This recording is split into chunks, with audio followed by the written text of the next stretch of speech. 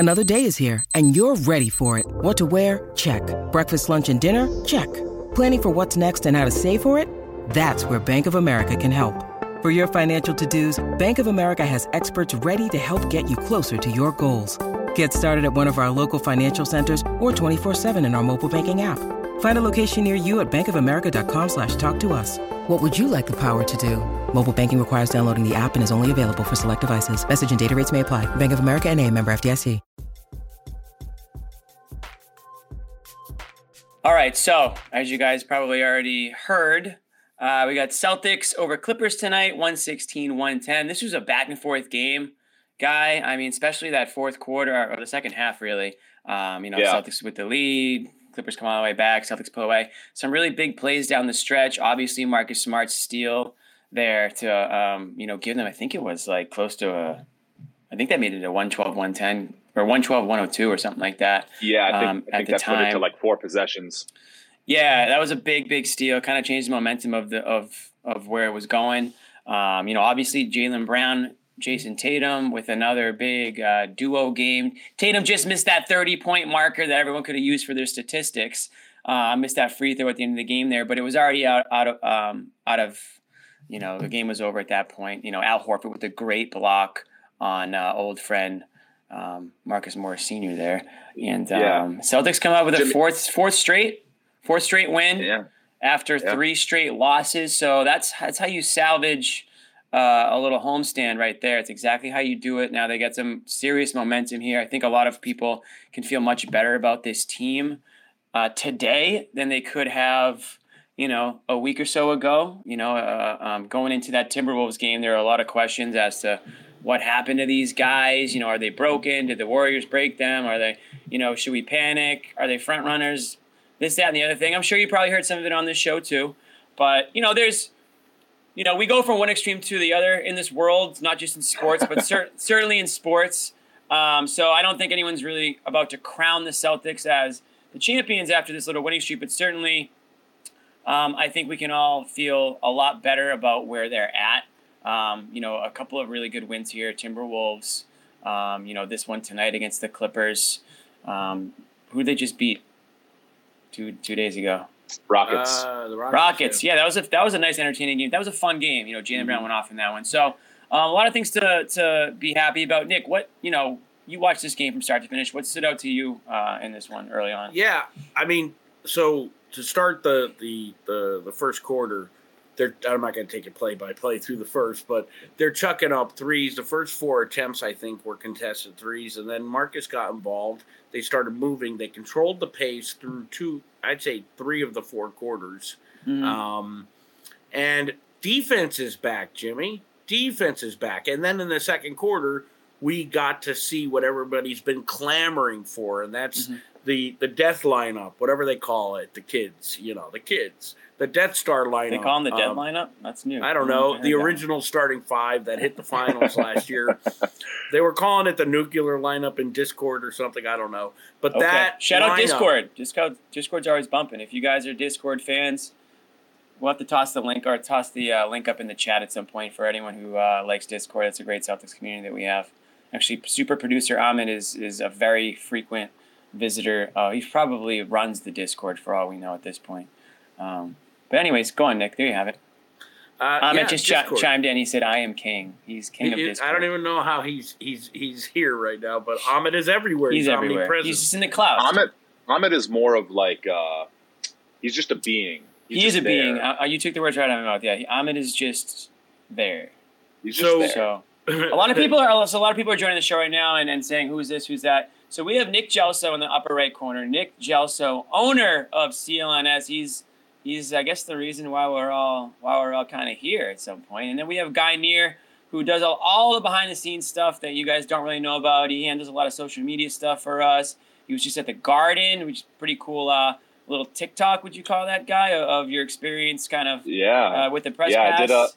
I did a little mini, I'd call it a mini vlog. Nick likes to call it a diary, but the diary kind of makes me feel like I'm an emotional person. So I'd prefer a mini vlog than a diary.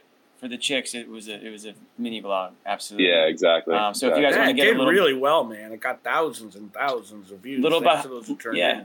little behind the scenes look at, kind of what it's like to be a member of the media for a game night. It was pretty cool. So these guys are going to be hanging out with us for a bit. I think Guy's going to dip in like shortly. So Guy, whenever you guys give me the boot, I'm ready. How about this? When Josue gets here, you can slide out. Does that sound good?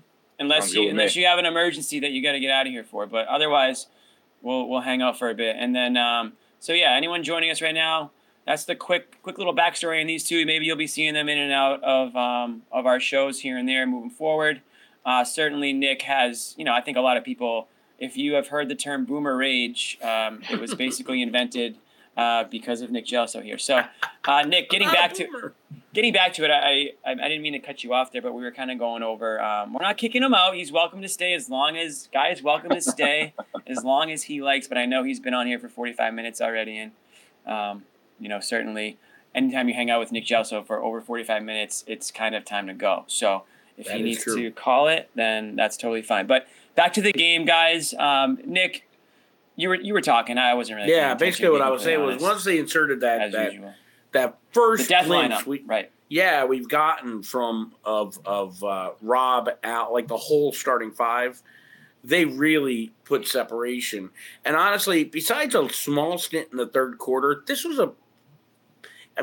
felt like the Celtics were in control this entire game, even though it got close in the third. Go ahead. No, go on.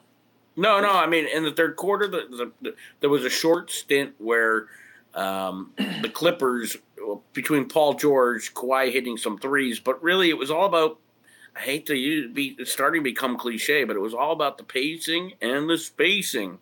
Once the game slowed down, it was LA that narrowed the gap, and really quick, within like 3 or 4 possessions, had it to a 1-point game, and I think took the lead for a moment. And then in the fourth quarter, between Marcus, Jason, and Jalen, they put it away. And Rob was outstanding in this game for what we got of him. Of course, he's one of the best at maximizing minutes I've ever seen, to be honest with you, making the most of his minutes. Now, this year we've not seen it quite as much because of the injury, and he's been limited. Tonight we saw it.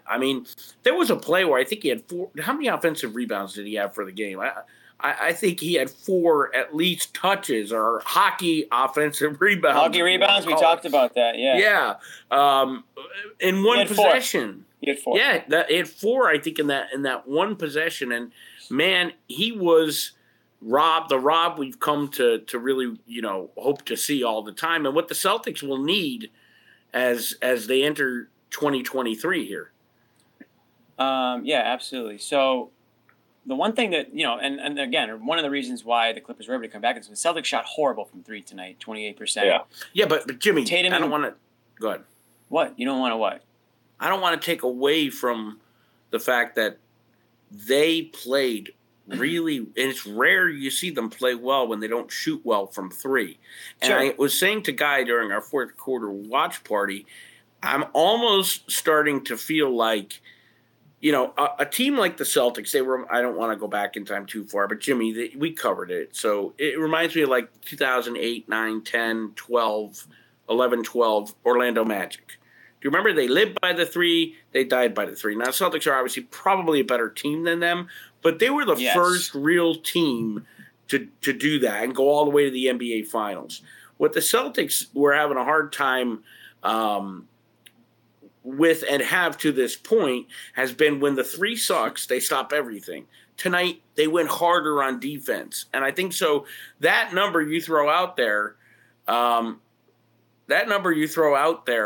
I think in this case, most cases it's kind of like, oh, shit, another one of those nights. But in this case, it ended up being a positive because they fought through it and ended up taking the win. And if you let me see, if you had let me say 3 words in a row, I would have had that but in there. But I couldn't. Wait a minute, I'm filling in for John Zanis here. That's true. That's a good point. But I couldn't even get the stat out of my mouth before you cut me off. But yeah, my point was, this game became close again because the Celtics couldn't rely on that 3-pointer tonight. They were able to do it in other ways. But you look at Jason Tatum, 3 of 11. Look at Jaylen Brown, 0 of 8. So, credit to those guys for being able to find other ways to score because they both finished with 29. Tatum got to the line 10 times, although he only went 6 of 10 from the line, which is, obviously. And on a night where, like you guys said, they struggled hitting those threes, they also did not get to the line at all in the second half, barely. And they were still able to pull away. When Nick and I were on in the fourth quarter, and just as you highlighted, Jimmy, after that Smart steal, I think it put the game, to a 4-possession game or something like that, maybe a 3-possession game. Yeah. Yep, 4-possession game. And Nick started to say that the Celtics may have just kind of solidified a win right there, but before you knew it, it was a 3-point game. You know what I mean? So the clock, yeah, exactly. So end of the game, when you have an opponent that has two closers in Kawhi and Paul George, I would have liked to see the Celtics try and get to the rim. And, if it's a foul, great. You get to the line, you get some easy buckets. But we didn't see that at all. I think they had one free throw attempt, which was an and one in the last 9 minutes of the fourth quarter. So I think, and they were in the penalty. I mean, the Celtics were in the bonus. Yeah, and exactly. That's even more of a reason, right? To try and get into the painted area and get some contested points. But we didn't see that. So regardless, they got the win, and I'm happy about that. But I still would have liked to see them, try and make a bigger effort to get to the free throw line.